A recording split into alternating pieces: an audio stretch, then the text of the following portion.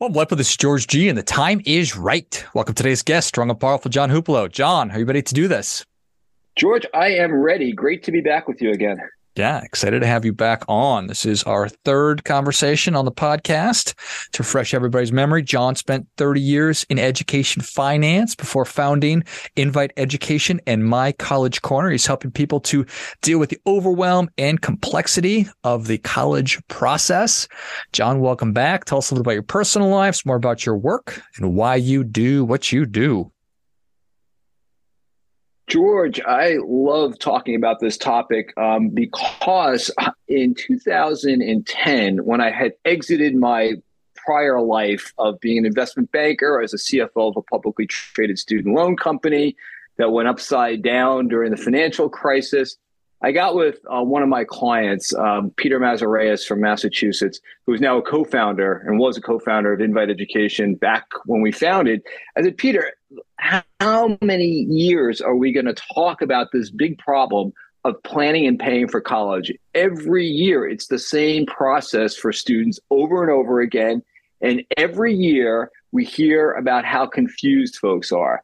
And now, guess what? My daughter, oldest one, is getting into high school, and I'm getting the soccer field and the party chatter about, well, my guy says this, and my guy, and guess what? Their guys were wrong. And I knew this like straight out. And I was like, well, that's kind of odd. And then when I started to think about my situation with my daughter, I thought, I feel like the deer in the headlights to a certain extent. So we should do something about this. So Peter and I got together. We started a company called Invite Education. My wife said to me, you're starting a software company. I said, oh. So she was right. What we wanted to do was try to bring some technology into the area of planning and paying for colleges, because we know a couple of things from my personal experience and now after 11 years of a professional life is that everyone's really busy and people need the answer. They don't have a lot of time for the process. So we try to find a way to make it really easy for folks to spend whatever minutes they have at this particular juncture in their life, whether they've got a baby like you do, and congratulations, George. There's a new addition to your family since we Thank spoke, you. maybe two since we spoke last, but it's really terrific. But from the time the kids are really small, like yours, to high school, juniors, and seniors. So we want to plan and prepare them for wherever they are in their journey. So that's kind of the elongated elevator speech about Invite Education. But what it really means, George, is that we want parents to go on site. So our clients are financial institutions and other places. We also have a website called mycollegecorner.com. It's free. We have search engines up there like a scholarship search. We have a financial aid calculator. We have some articles that we post every month. And so, I think what we want to do is provide this information so that, again, wherever people are in their journey, they say, what do I need to know today? The biggest problem that I had as a parent is I only knew what my daughter was telling me. Right? Because she'd go to school. She's got all these resources. The high school counselors are there. They're prepping them. And by the way, the thing that I finally figured out is that they're prepping the high school students to be independent, which means they don't really have to involve their parents so much. Right? And so one of the frustrations for parents is that the kids are getting this guidance, but we don't have the guidance. We have each other at cocktail parties, which may not be so great, right? Because we're all trading the same, sometimes bad information. So I realized that part of the emotional aspect, and this is like so important when we talk about planning and paying for college, the emotional stuff. Parents like, I want the best thing for my child. Well, who doesn't, right? Everybody wants the best thing. But what happens is it causes you to do things that we would say is irrational when you look at it and step away from the emotion. So the reason I'm talking about this is that I think for those who are listening and thinking about this, to the extent that's possible, to try to take a step back every once in a while and say, if this weren't my kid, and my friend was telling me this, would I say, gee, that's a really good idea? Like, George, do you think it's a really good idea for people to dip into their 401ks to pay for college? No. No, I don't either. But I read that in the Wall Street Journal every once in a while, right? And I'm saying to myself, this is just not a good idea. It's just not. So again, if I stepped away from that, and by the way, I want to say I didn't do that, and I hope you won't do that. I hope the folks who are listening to this won't do that. But that's the kind of stuff you say, oh, the Wall Street Journal says, I can pay myself back in a loan. This is a great idea. This is not a great idea. So again, it's kind of a long way of saying there was a lot of misinformation out there, and we wanted to try to find a way maybe to help parents sort of orderly think about this and say to them, we get it. We've been through it. But you've got to find a way to step back a little bit, divorce a little bit of that emotion, and then you can have a really productive outcome for yourself and for your family. I love it. I think that is a great way to think about it and encourage other people to think about it. We have a tendency to not make great decisions when we're making them emotionally, even though we're talking about our kids and you want what's best for them, to your point. And let's slow it down a little bit and take the perspective that you're sharing. Yeah, and slowing it down is really important, because what happens is, and again, I'm going to use you as a great example. You're saying, I've got like all this stuff going in my life. I've got like 3 kids, they're running around and they need things today, right? So I'm going to think about their college tomorrow, right? And then tomorrow doesn't come until they get to high school. And then you say, oh, I've got all this, and you're kind of on that treadmill then even faster. So what I found talking to freshman and sophomore parents is that we're running out of time. I wish I'd known this 8 years ago. Like if I started saving for my kids when they were 5, I might not be where I am today.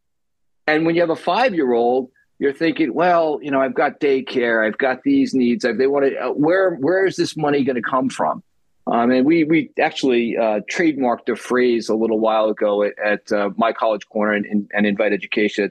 And the trademark is saving $1 today is better than borrowing $1 tomorrow, right? And that's kind of like what happens with parents. They get themselves in this conundrum, say, oh, I didn't save enough, so I'm just going to borrow it.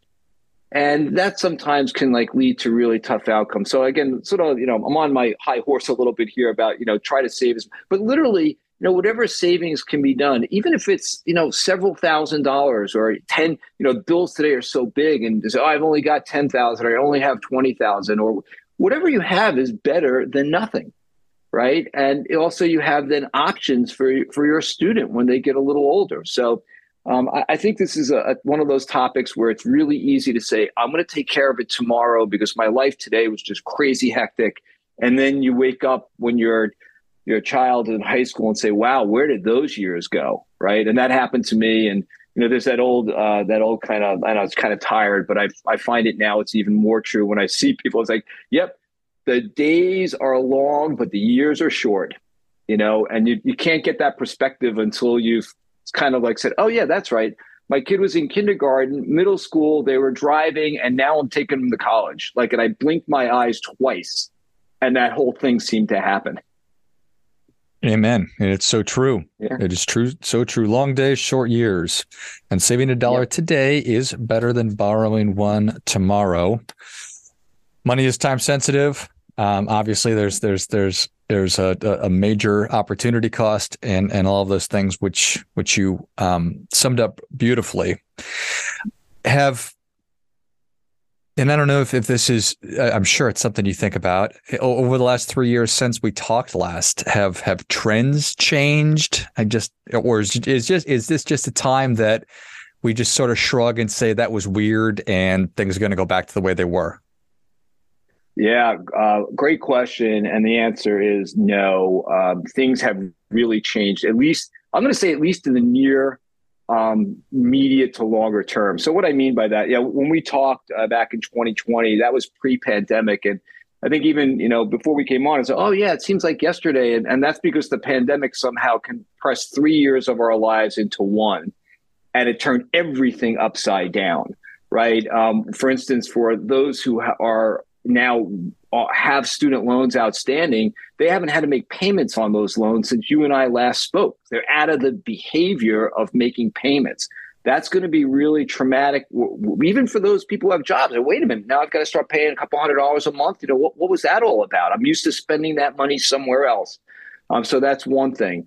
The second thing that I think is really dramatic and cannot be underestimated for anybody is the sort of psychological effect that this has had on everybody.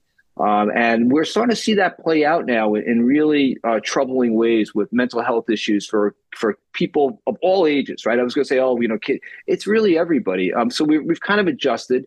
But like to your point, the good news is we're kind of moving away from that now, right? And we're going to start to see, something that we used to think was normal. It's going to be a new normal. And I honestly believe that there probably aren't all that many traumatic events that occur in our lifetime. But when you think about this, the last time something like this happened was 100 years ago.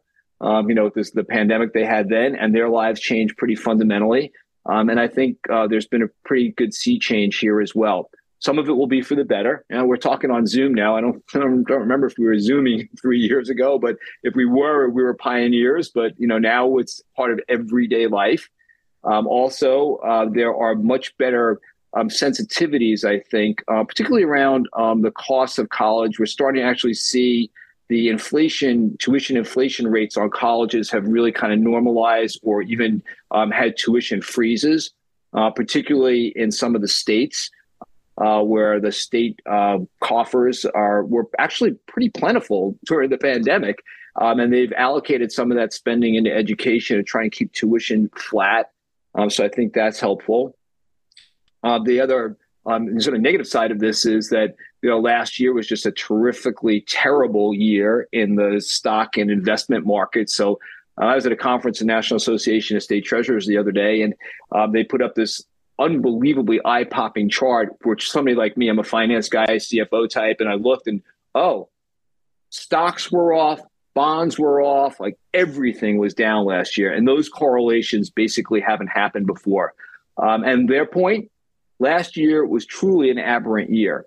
We're going to see some normalization of this going forward. So I think, to be on the optimistic side of the coin, although a lot has changed, one thing hasn't changed. The value of education is quite high. What is really important is that students choose wisely about what they want to do. If you want to be a welder, and you can make a lot of money, by the way, being a welder, don't go and waste 4 years on a college campus, right? You might not need to do that. Go get a certificate program. These 529 college savings programs have evolved quite a lot, even since we spoke last. Now I can use the money in my 529, which, by the way, is a tax-deferred account. I put the money in today. If I take it out for anything related to what I'm going to talk about in a minute, I don't have to pay tax on that. So all those gains over all those years are basically, just piling up in my account for my child. So that's really tremendous. But what they've done, George, and this is really important, it's no longer a college savings account. It's really like an education savings account, because they can use that money now for K through 12 expenses. You can use that money for apprenticeship programs. You can use that money to pay off up to $10,000 of student loans. They also have a provision in there to roll over any money that's left. If you're fortunate enough to actually have an overfunding of a 529 account, in a couple of years from now, you're going to be able to roll that into a Roth IRA. So they're really thinking hard about how can we give incentives to families to save as much as they can, what's prudent for them to do, take care of their families, but have a little nest egg here. So when it's time for your kids to go to college, they've got a chance. Love to see a little bit of wisdom floating around out there. Well, it's actually painful learning. The 529 program started back in the 90s, and they weren't getting great take-up rates, and the account balances were low. And why is that? And there are all these myths around, I'm going to lose financial aid. So it's taken some years, but, I think, it's learning is good, and, the wisdom is there. But also a lot of hard work by people, going banging on doors and saying, what, we've got this great idea. We've got really good intentions, but it's not working quite right for these reasons. And those reasons have been raised, and now they're starting to expand different kinds of help for parents, either on the savings side or the loan side, or whatever it might be. Trying to make it a little bit easier to afford a way to get to college. Yeah, I think that's great. So you mentioned that you believe the value of education to be still very high, and we need to be good consumers of that. If I intend to be a welder or a tradesperson, then it doesn't make sense for me to go and study sociology at Brown University and incur $8 trillion of debt. And if I intend to be an entrepreneur, people are probably questioning whether or not they should do that. Do you think that that's the case? Who is college perfect for? Well, lots of questions, John.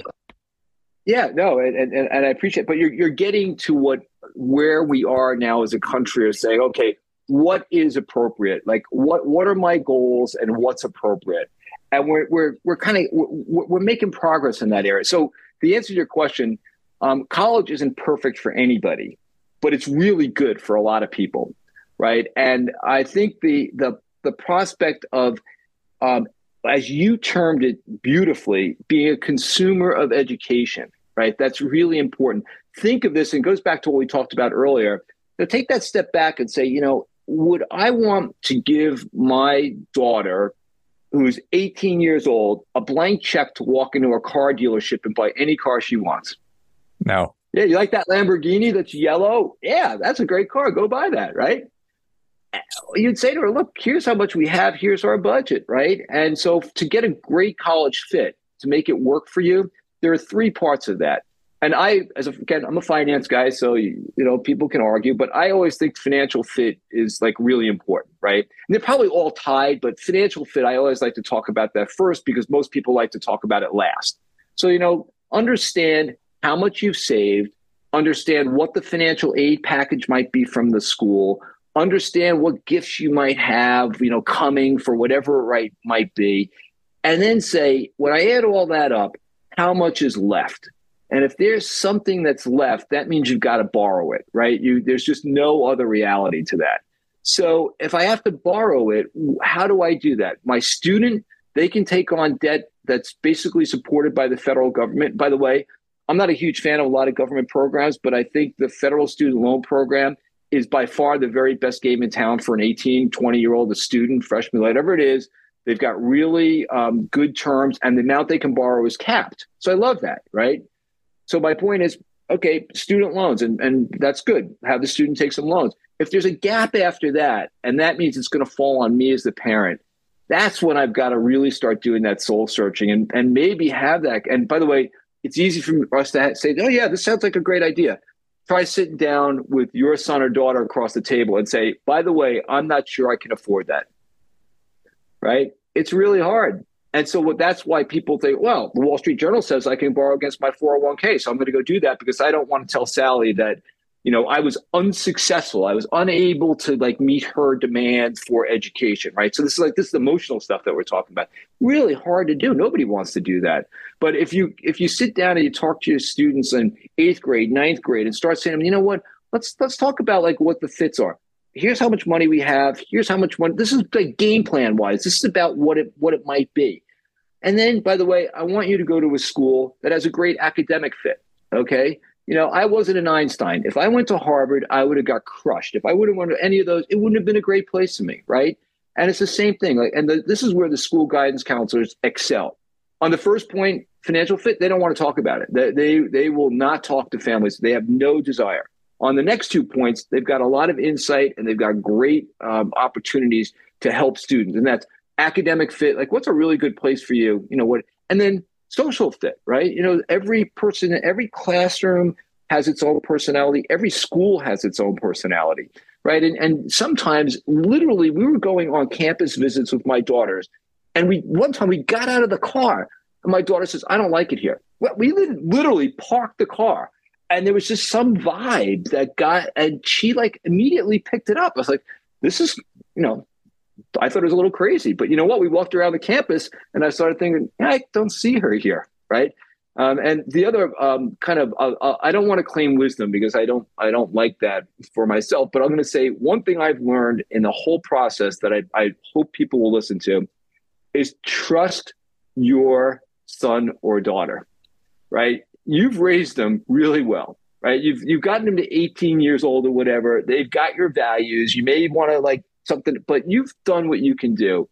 And when they come to you and say, I really don't want to do that, it's not a good time to get into well, let me tell you, because it's their instinct, right? And it's their life, right? And this is their first venture into adulthood. And, if they make a mistake, well, I made mistakes too, right? And that's part of life. But like trusting them, understanding like what it is that's important to them. They might not articulate to us as parents so well, but they know, their friends know, the school counselors know, they see them in these situations, and that the counselors are great. They're like, oh yeah, you go to your parent teacher thing and say, oh yeah, this is your son or daughter. Really, that's my daughter. That. And then I thought back and said, yeah, when I was in high school, my parents had no idea what I was really like, right? They probably like around the edges, but there was a lot of stuff there that, I'm getting to be an adult now, and the school's teaching me to be adult. So they wanted to move that along. So you asked some very simple questions that have like some really interesting answers, because it's not a straight line for anyone. And it may be a real big meandering path, but that's okay. Amen. I think that's really well said. And thank you. I love that. College is not a perfect fit for anyone, but it's pretty good for a lot of people. I think that's a wonderful way to sum it up. And the importance of having that grown-up conversation with your very, very smart child about how much things cost and making sure that there is a fit academically and socially, and trusting your kids. I think that's all very, very, even though you might not want to claim wise, John, I will attribute wisdom to those statements. So you're very kind, George. That's why I like to talk to you. Well, John, thank you so much for coming back on. Where can people learn more about you, and how can they engage? Give us the sites again. Yeah, mycollegecorner.com. That's a free site. We're constantly trying to evolve it. There's contact us. So if you want to have some idea about, we'll offer some ideas about, what we can do better. We're always sort of all ears for that. And again, the last piece of wisdom I'm going to offer is take a deep breath. It's going to be okay. It's going to be, it's going to seem like it's not going to be okay sometimes, but it works out. And that includes, by the way, for my friends whose kids went to two schools. Like the first one wasn't a great fit, and there was a lot of anxiety.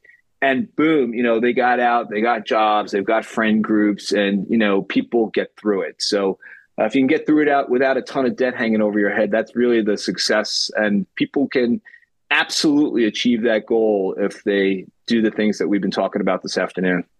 Love it. Well, if you enjoyed this as much as I did, show John your appreciation and share today's show with a friend who also appreciates good ideas. Go to mycollegecorner.com and check out all the great resources that are on the site. I certainly appreciate the way that John has structured the company to be able to meet you wherever you are and to get answers, not engage in a really lengthy process, because we're all very busy. So thanks again, John.